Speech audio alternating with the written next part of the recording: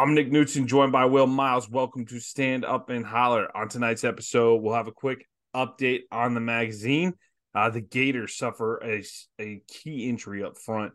Corey Raymond continues to do Corey Raymond things on the recruiting trail, and we'll wrap up with will NIL spread the love among the top tier of college football recruits. We'll discuss a recent prediction from Shannon Terry of On3 on X, Will, not Twitter, X.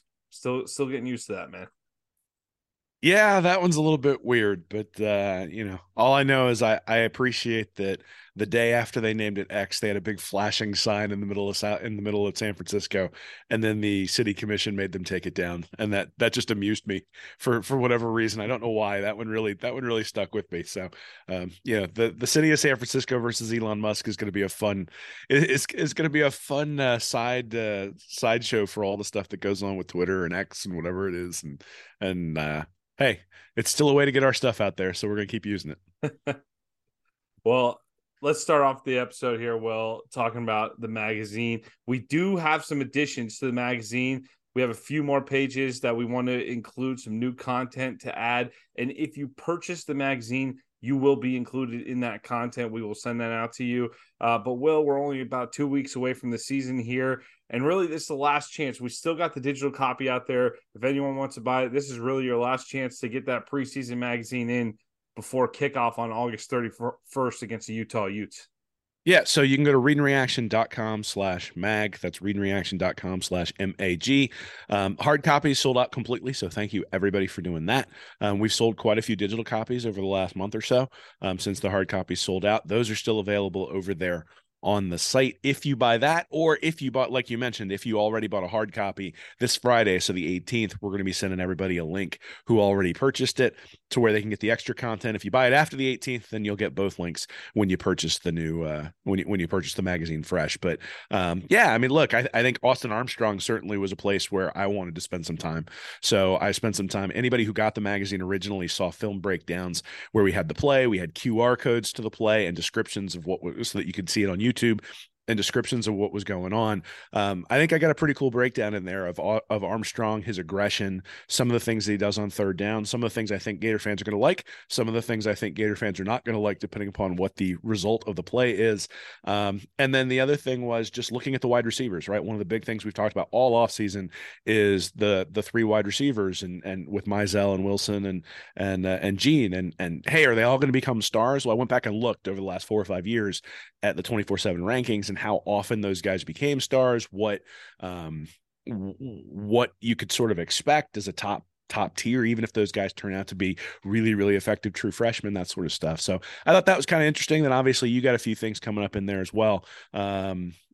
Some of the perspectives, and certainly the naming of Mertz as the starting quarterback colors things a little bit differently when we were still sort of thinking maybe there'd be a guy coming through the transfer portal as we were drafting the magazine. And Thinking or that certainly has hoping? Thinking a or little hoping? little bit of both, Yeah. depending upon your view. But I mean, none of us were sure that Mertz was going to be the starter. There was always the possibility that something else was going to pop up. I mean, obviously there was Austin Simmons reclassifying over the summer that sort of threw things for a loop, and we were sitting there going, is he going to reclassify for Florida in 2023 and then be competing for the starting job? And obviously that didn't work out. So hey, it is what it is. There's a lot of things that are different than when the magazine was drafted, but certainly I think a lot of the stuff in there is really relevant. When you look at just the roster, who's out there, who we sort of expect to be the all SEC players, freshman all SEC players, looking at how the SEC was won last year, given some of the quarterback play in the conference. And then, why did Florida struggle there? You wrote a really great section in there about that. A lot of stuff about recruiting with recruiting maps that show sort of where the players are coming from and why Georgia's dominating the way they are right now on the recruiting trail. So just some really cool stuff in there. I think people will enjoy. If you haven't had a chance to pick it up yet, 70 pages of Florida Gator football only. Get you ready for the season. And hey, if you're at the beach this week, like I'm going to be, you can pull out your iPad and take a look there. Just view it as a PDF and let us know what you think.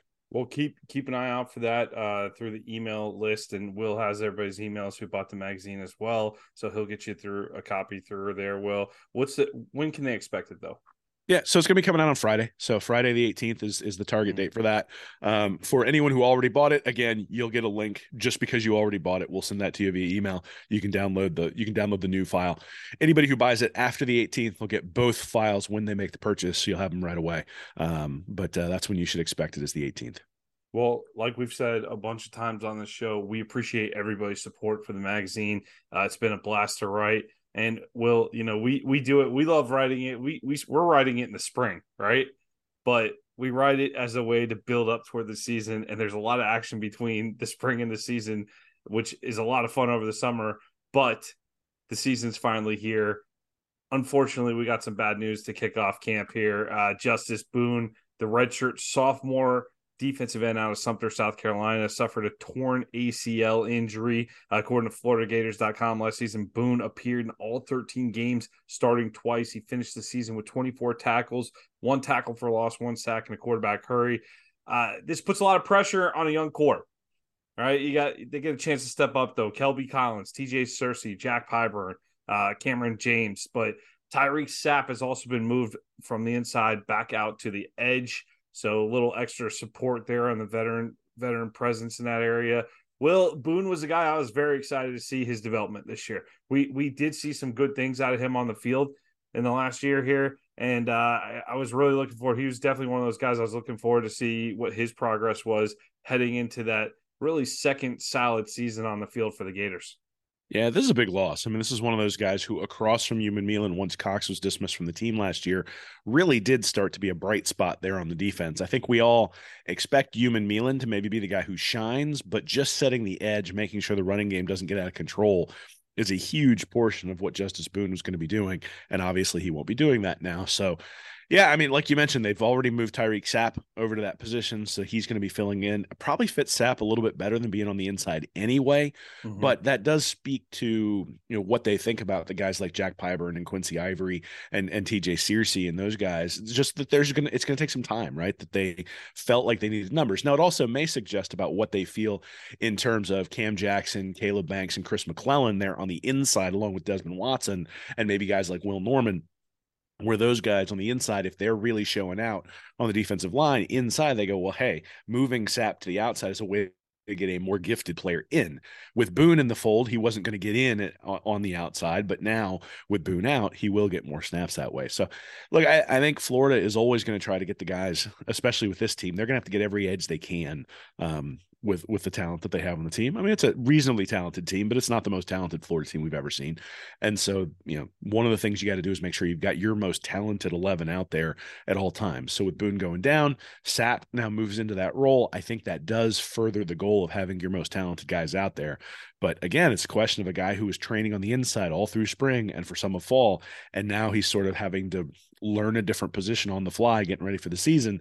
Whether he's more physically gifted or not is kind of, it's relevant, but it's not the most relevant thing. The question is going to be, is the technique, is the tackling, is setting the edge, all the different things you ask these guys to do, as opposed to just rushing the passer. Is he going to be able to do all that? Because again, I think there were some really bright spots for Boone in a couple of the different games last year where you looked at it and said he did his job on that play. I'm not sure he like physically dominated somebody, but he was doing his job more consistently than some of the other guys who were out there. And yeah, it's a bummer for him too. I mean, there was obviously sort of there's the interview going around on Twitter a couple of weeks ago where people were where he was talking about sort of his upbringing and what brought Mm-hmm. him to Florida and those sorts of things. And that was one of those things where you looked at and go, it seems like a really good guy. So to have it happen to him, to have it be a non-contact thing, apparently while he was celebrating a sack during practice, just stinks. Like, you expect to get injured when you're in a game, somebody rolls up on your ankle, something like that. But to have a non-contact injury during practice right before the season, I mean, these guys put in so much work Mm-hmm. during the off season to get ready. And this is right when it's about to get fun. And instead, he goes right back to having to put in the same amount of work again, if not more, to rehab the thing, get all the way through this season, get ready for next season. So, we wish him well. Hopefully he's back next year, stronger than ever. And, certainly Florida's going to have some guys step up.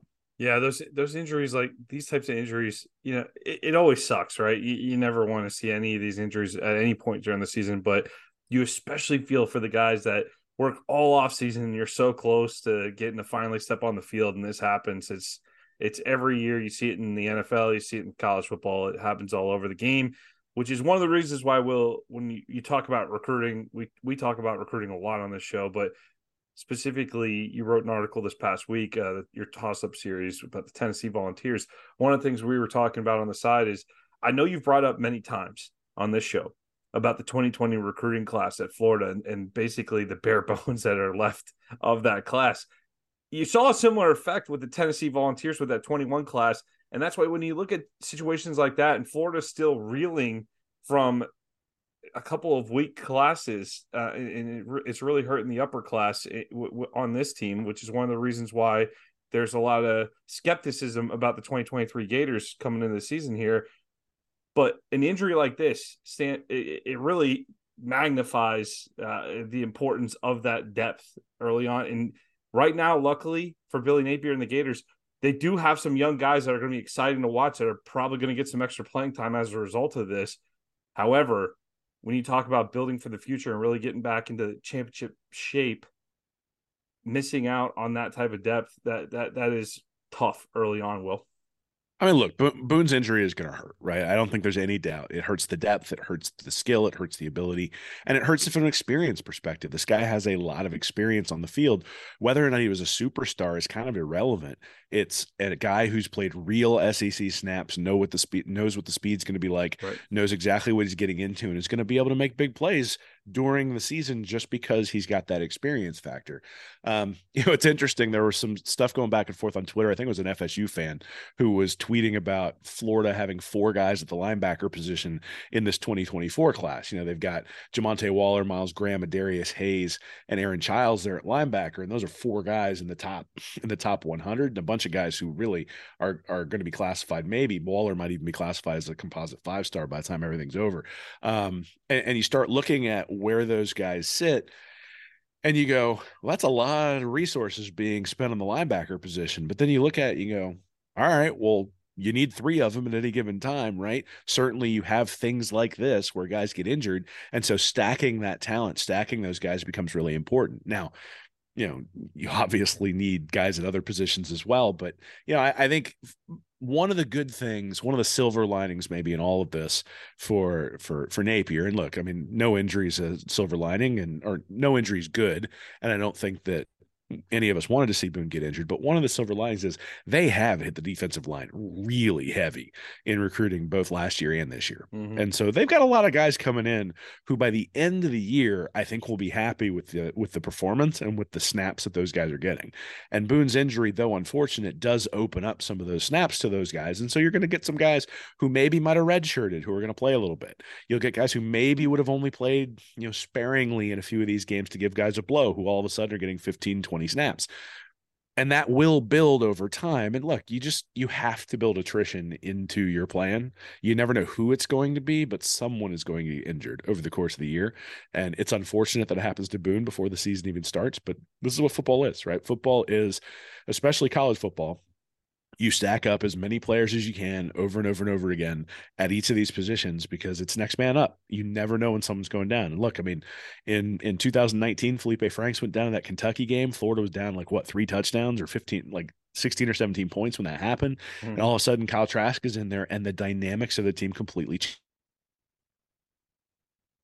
And whoever comes in for Justice Boone is going to change the dynamics, but that opportunity now exists for a player who's going to come in, and it's time for one of those young guys to prove it. Well, one area where the Gators will not be hurting in the next few years in terms of depth, the defensive backfield. Corey Raymond is putting together quite a class.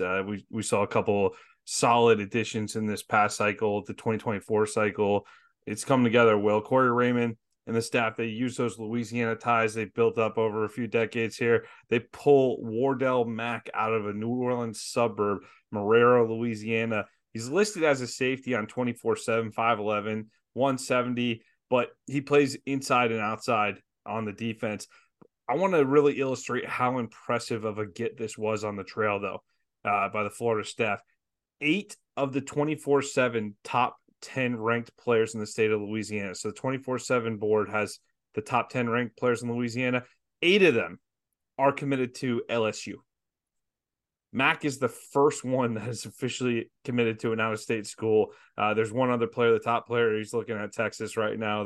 He's got a crystal ball to Texas, but other than that, all LSU across the board. So LSU, one of those schools that is notorious for just keeping those guys in state. It's really tough to go in there and get a top player out of the death grips of LSU, but Raymond and the staff, they did it, and really, really good get here with Wardell Mack. I'll let you talk about where he's ranked, Will, because he's a little bit all over the board. You had a great tweet about that this week, or a great X, whatever post. What are we calling it, post now?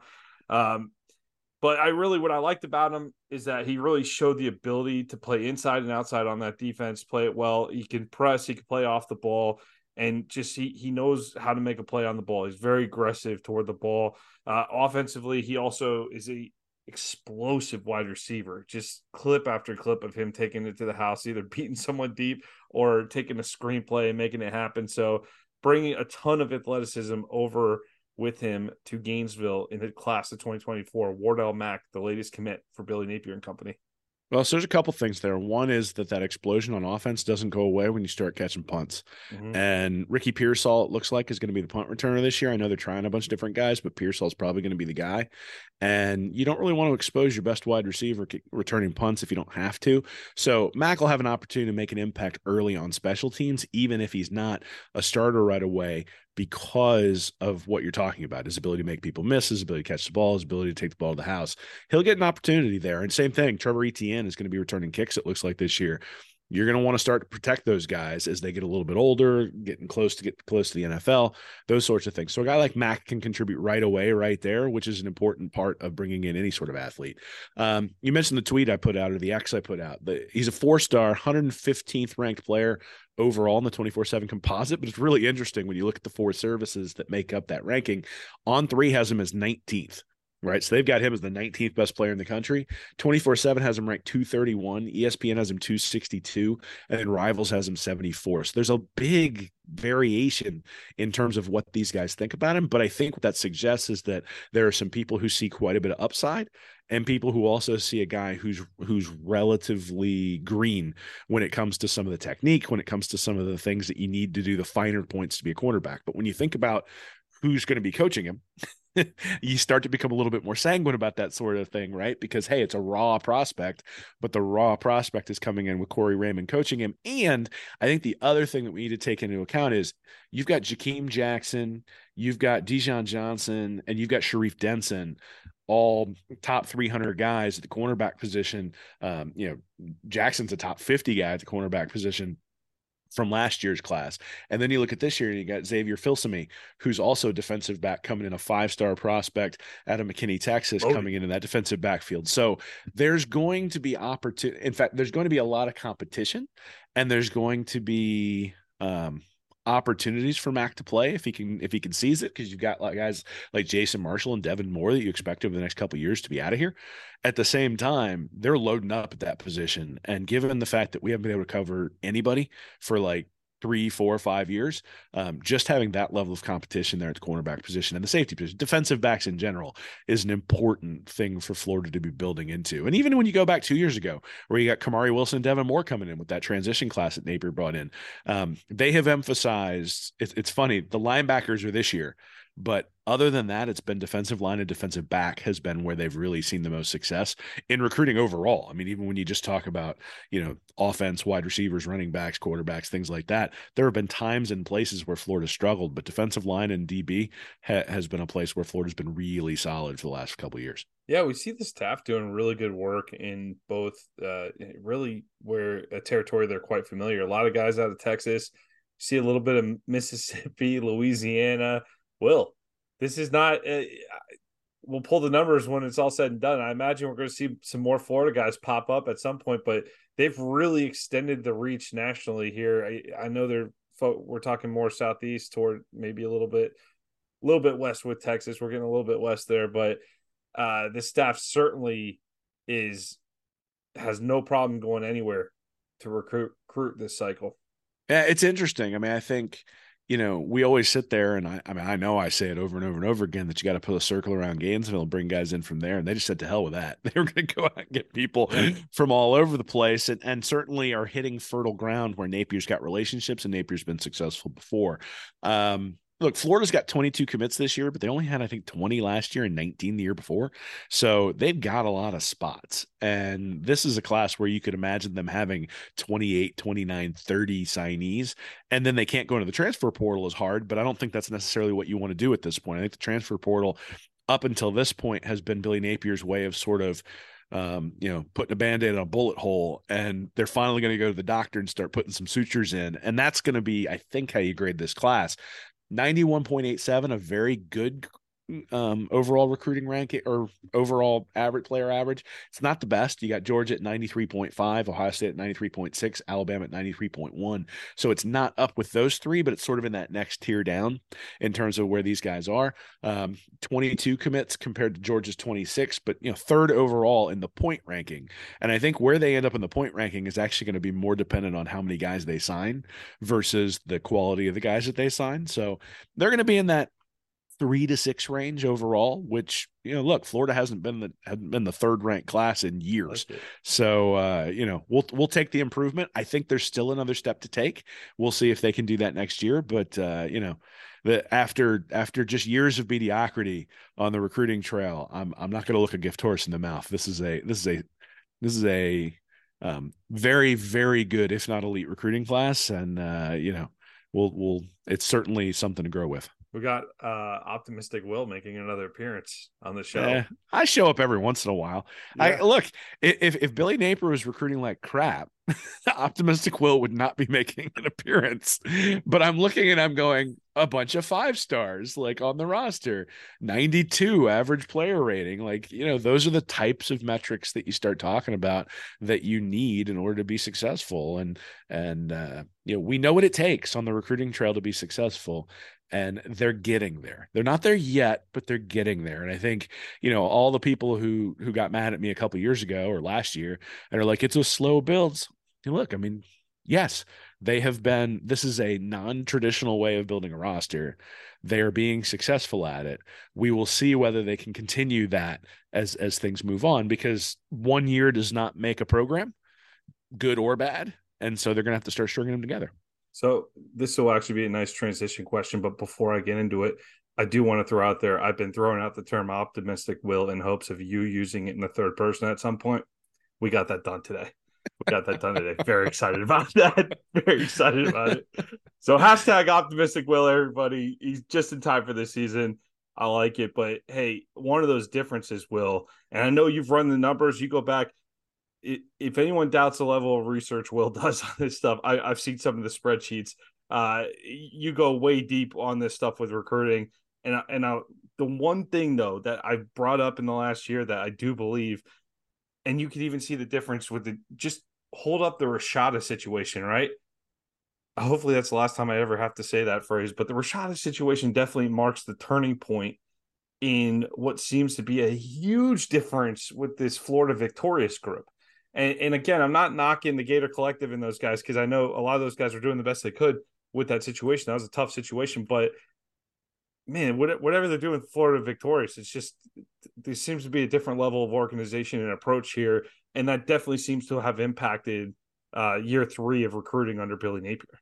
I mean, it turns out that having an organization that all moves in the same direction is important. And, if there was one thing we learned about the Rashada situation, it's that the right hand didn't necessarily know, and in many cases couldn't know what the left hand was doing because of some of the laws that existed in the state of Florida and those sorts of things. And I think a couple things happened. Allegedly. One is, I think a couple of things. One is that when you're embarrassed nationally, you decide to hell with with following the rules, and if we have Florida did update their law. Yeah, absolutely. That's what I was going to say. Is the second thing. The second thing is that Florida changed the law to give their team, or to put their teams to make sure that their teams weren't at a giant disadvantage. Now, The good news for Florida is that Florida State's still in the ACC, so they're in a huge disadvantage from a money perspective, apparently, to hear them complain about it. But look, there's no reason why Florida should not be playing with the big boys when it comes to all of the different things that are associated with college football, whether it's facilities, whether it's staff, whether it's personnel, whether it's how they deal with their alumni and their boosters, whether it's seat licenses and suites and all that stuff, or whether it's NIL. Like all that stuff should be on par with every organization that's out there. Now, just because you have the resources doesn't mean you win all the time. And anybody who's a Cowboys fan and has seen Jerry Jones spend money after money after money and not accomplish winning the Super Bowl understands that just because you have resources doesn't mean you necessarily always win. And so you still need organizations, you need people leading those organizations, and you need everybody moving in the same direction. And that seems to be what's happened, right? I mean, you've got the Florida Victorious organization seems to be putting this stuff together. We'll see though, right? I mean, again, I am excited about where the recruiting class is going, but none of that matters if there's a drop like there was at Texas A&M after they had their big time recruiting class. Because this isn't an A&M recruiting class from a couple of years ago. This is a recruiting class that's getting you on that next tier so that you can take another jump. And if this is a slow build where in 2025 the recruiting class is slightly better than 2024, and then in 2026 it's better than 2025, well, then this was a huge stepping stone to get to where Florida needed to be. If they sort of peter out at this level or even take a step back, well, it's still going to be tough to beat the Alabamas and the Georgias and the Ohio States of the world. So a lot of what like the narratives almost always end up following the result that you see. And, so if we see a result that's positive, it'll be like, oh, Florida victorious, solved all the problems. Maybe it's just that Billy Napier and his staff are doing a better job in terms of how they're allocating resources for these That guys, could be right? it too. That could be it And too. and so, I think it's probably a lot of different things, but NIL is a big part of it.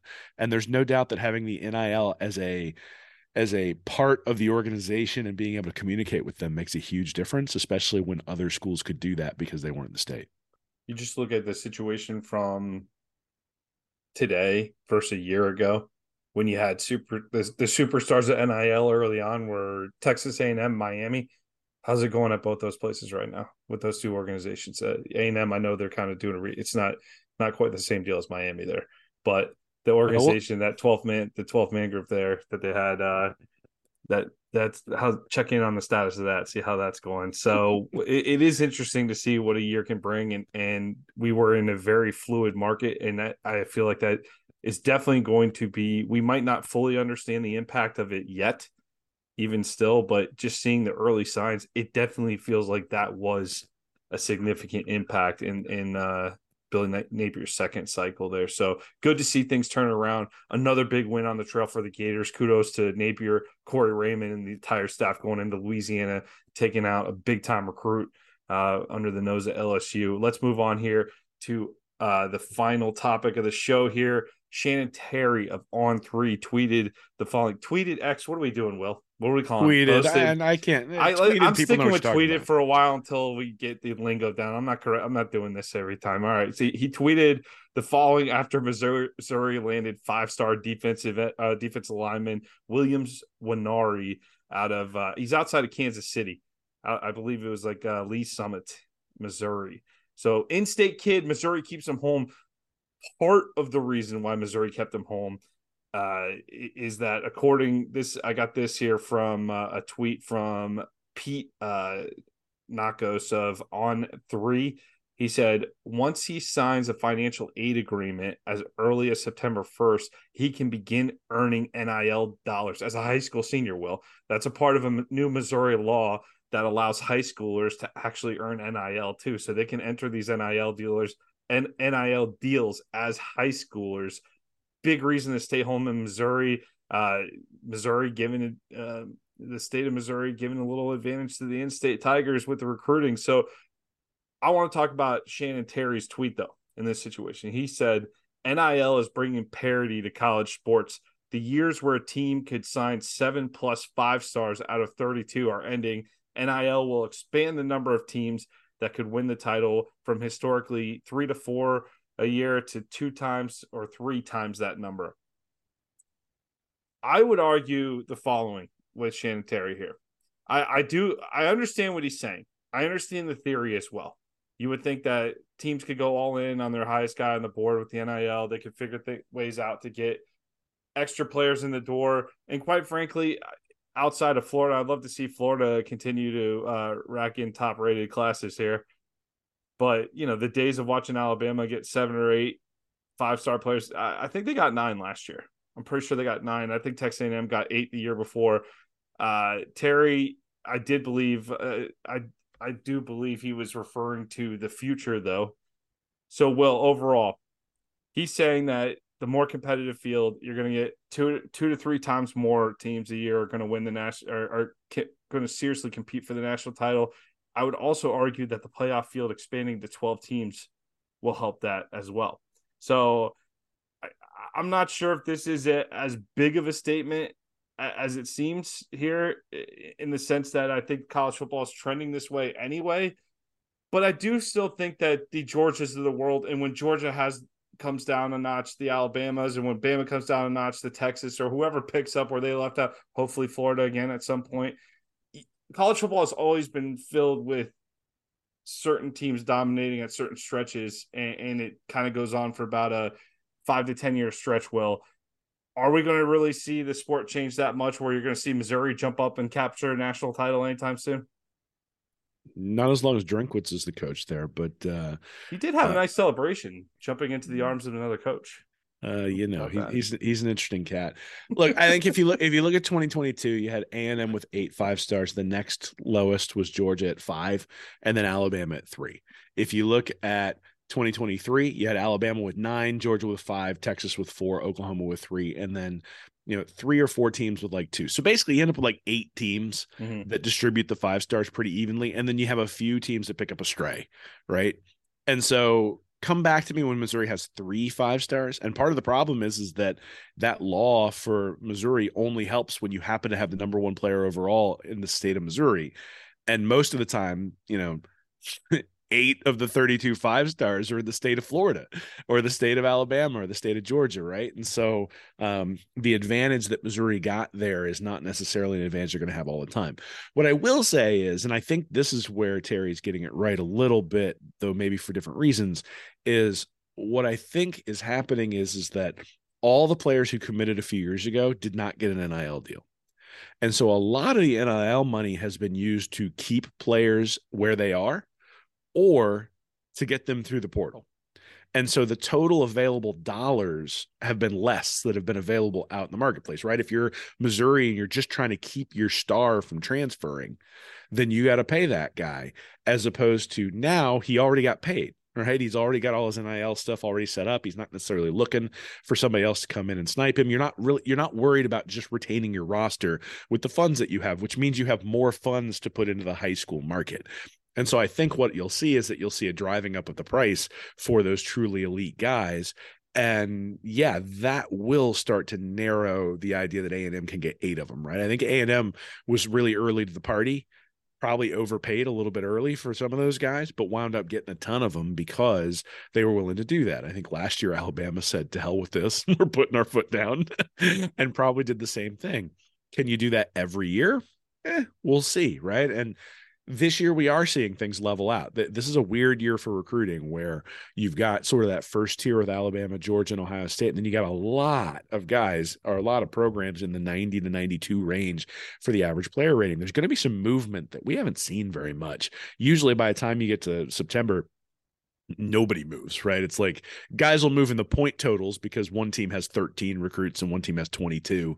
And so the team with 13 rises up the board as they just sign more players. But from an average player rating, they don't really move very much. I think there's actually an opportunity for some teams to move a little bit this year. But that's what I would say. I would say that the transfer portal movement is starting to slow down, which is going to put more funds into the high school recruiting market, which is going to make the allocation of resources more critical for some of these programs that have just gone out and said, I don't care what it costs, go get those guys.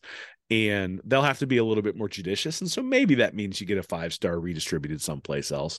But the reality is that if you're an elite prospect in the Southeast and you have the option of Alabama or Missouri, like the earnings on the back end of what you would get from going to Alabama and becoming a star and going to the NFL and having the Saban experience and the Saban stamp of approval is probably more than what you get from having the Drinkwitz stamp of approval when you decide to go to the league. So if you go to Missouri, you got to be a star and you got to have people around you who enable you to do that. So, look, Jay Cutler went to Vanderbilt. He became an NFL quality quarterback, right? Made a lot of money in the league. And was effective when he was at Vanderbilt. So that sort of guy who can make that sort of difference is going to get an opportunity. You're still playing in the SEC, so I think that's still valuable. But I mean, again, Who's the starting quarterback at Texas this year? Ewers, right? Yeah, where did he start his college career? Ohio State. Skipped a year, his senior year of high school, to go to Ohio State. And why did he do that, Will? Money. Yeah, get to start collecting that NIL deal. Start collecting a little NIL money a year ahead of time, and Well, then yeah. as soon as he's done with that season, oh, going back to Texas, going back to So, Texas. So well, I so I do think you're going to see some of this type of thing, and maybe Winari here, maybe he collects the money as a senior at Missouri, goes plays down the road. He did talk about. I saw an interview with him. He did talk about how it's important to him. He's from outside Kansas City. I believe that's about a 2 hour, hour and a half, 2 hour drive to Columbia in that range. So he's talked about his family being in the stands, and maybe it's a sincere decision. That's what he wants to do. But he could also make the money this year, make the money at Mizzou another year, and then if he doesn't like it, hey, the Alabama spot's still going to be there for him a couple of So years from now. the other thing I think that is important to notice or important to note is look where Missouri is in the recruiting rankings. They're 55th overall. They have an average player rating of 88.3, even with the number one player overall. Not many players, right?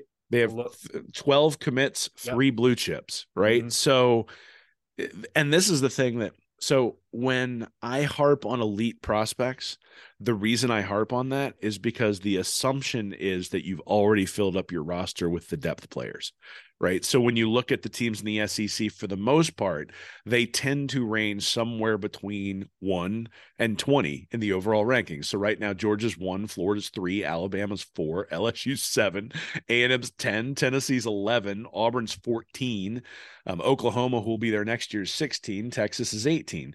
South Carolina is 19, Arkansas is 21, right? So you start talking about how do you differentiate yourself when you're up in that upper tier of the SEC? Well, the way you differentiate yourself is by bringing in 5-star guys who are can't miss prospects along with all the depth. Mm-hmm. The issue that I have with saying that Missouri is breaking the mold and is gonna be able to play with the big boys is that Missouri doesn't have any of that depth in this recruiting class at all so far. And so Drinkwitz is going to have to build that up. Now, he did have one good recruiting class a couple years ago. Last year was a little bit of a disappointment. This year so far, a little bit of a disappointment in terms of where they're going to end up, which means, look, I mean, Missouri is going to be a team that with high-level play from the guys they bring in those elite prospects is going to be able to win a game every once in a while. They'll be able to go up and snipe somebody. I mean, hell, they almost got Georgia last year, right? But I don't think that they're a team that you look at and go, yeah, they'll be competing for the playoffs year in, year out because they brought in this one 5-star guy. Is it possible you'll have somebody run through a conference like TCU did last year, like Michigan State did or Washington did a few years ago and were able to get in the playoff? Well, 12, yeah, absolutely. There will be an opportunity to do that every once in a while. But the big problem for Missouri is that the kid they're bringing in ain't a quarterback. Right. And the big thing that you have to do is you have to be able to find a quarterback if you're going to compete at a big time level in any level of football, right? If you're a high school program and you don't have a quarterback, you're going to struggle. And so with Brady Cook as their quarterback, they're going to continue to struggle because that's just the reality of college football. I actually think Florida actually in a lot of different places is going to be a pretty good team this year, but we're all looking at it going, it's going to really require a step forward from Graham Mertz for this team to do anything really significant this year. And, depending on what you think about Mertz, depends on what you probably think about the season. Last year, when Anthony Richardson played well, Florida won. When Anthony Richardson played poorly, Florida lost. And when Anthony Richardson was Jekyll and Hyde in the first half and the second half, sometimes they won, sometimes they lost. It just sort of depended on whether they could hold on at the end. So, I get what Shannon Terry's saying. I understand what he's saying. I just don't know that I think good programs have already started to figure out how to allocate the resources effectively. And so you don't have an advantage that you might have had 2 or 3 years ago. So if Missouri all of a sudden had 3 or 4 5-star guys 3 years ago, I'd go, oh, they just found an edge over other people. That's actually the commentary I have on A&M a couple of years ago is, and then they came back to earth the next year. It's like, yeah, because everybody else realized, oh crap, we have to spend with those guys in order to get these guys to come in. But they were able to find that edge. So that's going to be the question. And that Missouri law is an edge when it comes to recruiting this particular player. If they have 5 or 6 5-star guys in the state of Missouri coming up in the next 3 years, they'll have a real opportunity to get those guys. But are they going to go into the state of Florida and pull those guys in? Yeah, that's what it's like you said. They have to be in Missouri, and you're assuming that you're not just ahead of the curve on the law right now, and that the other laws aren't going to update as well. Because there seems to be a willingness from different states to update the laws to keep pace with some of these advancements. And I don't think we're seeing Tommy Tuberville is leading a bill out of Congress. I don't think we've heard the end of this. It's still going to be rapidly developing. Well, so this is actually I will say that for a nerd like me, this is actually kind of fun because the rules change every year, and so you can constantly be looking for what is that edge, what is that thing that I can do or that my program can do to exploit things. So I wrote an article. I think it was in the magazine. Yeah, I wrote an article in the magazine about how they should just pay these guys under NIL and have them as preferred walk-ons, so you have more scholarships. Who do we use? Was it the Santana Moss comparison? Yeah, Santana Moss was a guy who for those of you who don't follow, aren't old like us, late '90s Miami football. Santana Moss, the wide receiver that played in the NFL for a long time, played with the Hurricanes. But that was the time when Miami was going through some of its scholarship cuts, and he was technically at the university on scholarship in track and field, I believe. Yep. On that. So that's you had written an article detailing how that can potentially be used in NIL. Well, and the point wasn't that, hey, Florida should do this, though I think they should if they have an opportunity to. The point was that you've got to be looking for how do I maximize the talent that I can get on my roster, given the constraints that I have. So Florida should have less constraints than other programs, but if you find an edge and you have less constraints than other programs, then you should be tarring and feathering everybody who's beneath you in terms of resources. So if you could have it, you don't even have to do it egregiously. You could probably do it with 2 or 3 guys where you just go, look, we'd like you to be a preferred walk-on, but here's the NIL deal. And then you can bring in guys through the transfer portal you wouldn't have been able to bring in otherwise, right? Because now you have available scholarship options. Like there are going to be ways, and not just with scholarships and not playing with scholarships, there are going to be ways to find edges in all this stuff. I think one of the things is that teams that go through transitions are going to have a real hard time holding on to their players. Like you mentioned the article I wrote about Tennessee, Josh Heupel came in, and he came in late because of the whole McNugget fiasco with Jeremy Pruitt there, but he didn't get hired till like January 27th. And that 2021 class that came in, they got 4 guys left on their roster from the 17 that they signed. So it was a low signing class anyway. Pruitt gets fired. They get Heupel in after early signing day, like a week before national signing day. They still get 17 guys to sign, but all those guys have transferred. The top 7 guys in that class are all playing someplace else. The 8th guy is projected to be a 3rd-string cornerback. And you're just looking at going, they got 2 defensive players from that entire class who are going to play this year. And that's what you're going to see, right? So if you're an organization trying to raid the transfer portal, one of the things you got to be able to do is understand what's the price for those guys who are coming out from a situation, because in October which coaches are about to get fired, right? And there are ways to get contact via through back channels and players who played with that guy in high school and all that sort of stuff. And if you know you're going to have a hole coming up, and you got a hole you want to fill, you can basically figure out how you're allocating your resources before early signing day, which means you don't run out of money when it comes time to bring those guys in for early signing day or national signing day. So they're just ways that people are going to be able to find to get benefits that other entities can't. And the teams that do that the best are going to be the ones that win consistently. And look, I mean, that's one of the things that I think Nick Saban has always done really, really well, is he undoubtedly makes the most out of the resources that he has. And then he does a really good job of, and this is why it's become such an arms race in recruiting. He did a really nice job of, once he brought in one big time recruiting class by finding that edge, all of a sudden his boosters were bought in, and it was like, all right, everything just grows and grows and grows and grows because everybody sees the progress. And I think that's one of the things. Mullen was on a podcast, 2 weeks ago, and he took a couple of swipes at the Florida administration in terms of not giving him the resources that he needed. But at the same time, like, the support comes from folks seeing the progress. And we weren't seeing the progress. And so it doesn't surprise me that people weren't necessarily supporting him, when, at least in terms of monetarily, when it came to recruiting, because we weren't seeing a real huge benefit in that space. We're seeing that with Napier. And so I expect that the financial support there to really start to pick up. It will. I will say this. Shannon Terry, I share the wish that you're making there. I hope it breeds a little more competition across the board. Unfortunately, college football has always been fairly top heavy. Will So I mean, I it's do interesting think it's going to be pretty top heavy as still. a Florida fan. I don't, right? Like, I just look at it and I go, college sports are top heavy. College football, especially, is top heavy. And when it's top heavy in service of the Gators, it's fun to win. But let's be real. Let's be real. Florida's won 3 national titles in their entire history, right? In our entire history, we've won 3 national titles. In the rest of the years of college football, I'm tired of watching Alabama every single year, Will. And now Georgia's done that. I'm Clemsoned out too. Give me a mix up. A TCU fun run to watch. I'm not a big TCU guy. It didn't really do much for me either way. But give me a little new blood here and there. I could definitely use new blood when the Gators aren't in the mix. I I'll think say that's that. that's the thing, is you're having some recency bias here, considering that Florida went on a stretch where they won 6 straight SEC I championships, and understand. we're I understand. constantly in the mix In the for that. national title hunt, I get Yeah. it. And I know. and look, I think it's really good for college football when you have those Florida State games at the end of the year that are barn burners, and both of those teams are in the top 5, right? Like, those are awesome things that really sort of drew us into the sport. Is a big reason why you and I are fans, and a big reason why we're doing what we're doing right now.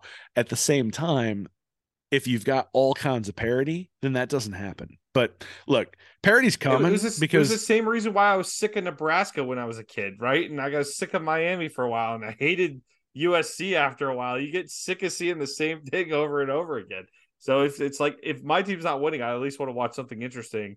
And watching Alabama win again is definitely not that. I'm just okay. They won well, again. you haven't Next. seen them win in a couple of years. So Oh I'll man, ta- I'll take an all Alabama three, win if it all means that two Georgia seasons, doesn't. all 2 seasons in which we've been subjected to Georgia. So do I feel like I've had any kind of a break? Not at all. Not at all. But that's so. I'll say this: I do share Shannon Terry's wish, with the exception for the Gators, of course. The Gators can dominate. I can live with that. I can live with that. All right, Will. Well, one more time for everybody out there, a reminder on when people can expect to receive the updated, the additional content to the magazine. Yep. So assuming you get all the writing done you need to do, it'll be the 18th on Friday. You should see that in your email box. We'll get that done. And again, if you want to go order it, you can get it at readandreaction.com/MAG. Buy the digital copy, because we are sold out of the hard copy. And thank you to everybody who's helped us out this spring, this summer. It's been awesome. I mean, I've sent a lot of them out, and I've stuffed a lot of envelopes, and my kids were not as helpful as I thought they would be, but it's a labor of love, man. And we're really proud of it. We think it's a pretty cool product. We think you'll enjoy it. And so we appreciate you helping it out. And if you haven't bought it yet, check it out. It's not that expensive, and give you something to read while you're at the beach. Yeah, maybe I'll start the writing after I finish uploading and editing everything. Well, thanks, bro. All right, Hey, man. everybody. 1 week, we're getting just the season's around the corner, man. We're starting to get a little. We're starting Get a to little chippy over here. let's start talking about football, man. We're ready to start talking about football. I hope we don't. There's three letters I hope to avoid the entire season. Between really, I want to take a break. Let's take a vacation from September through December on the 3 letters NIL. Will let's take a vacation on talking about NIL topics. I would love that. And just talk about football. So Can we take a vacation and not talk about UGA? That'd be good with me. those are 3 letters I'd also like to stop talking about too. So we'll do that too. All right, everybody, have a great week. 1 week closer to football. We're getting there, everybody. Hang in there. Almost there, a couple weeks away. Look out for the magazine on Friday from us. Check your email from Will. He'll keep you posted. For Will Miles, I'm Nick Knutson. Have a great weekend, everybody, and go Gators. Go Gators. Hey, everybody. Thanks for listening to Stand Up and Holler. If you're interested in more information from me and Nick, you can go over to readandreaction.com. You can like and subscribe our YouTube channel here at Read and Reaction, or you can go to patreon.com/readandreaction to support us, get extra information, and we do Ask Anythings over there every once in a while as well. So check us out. Thanks for listening.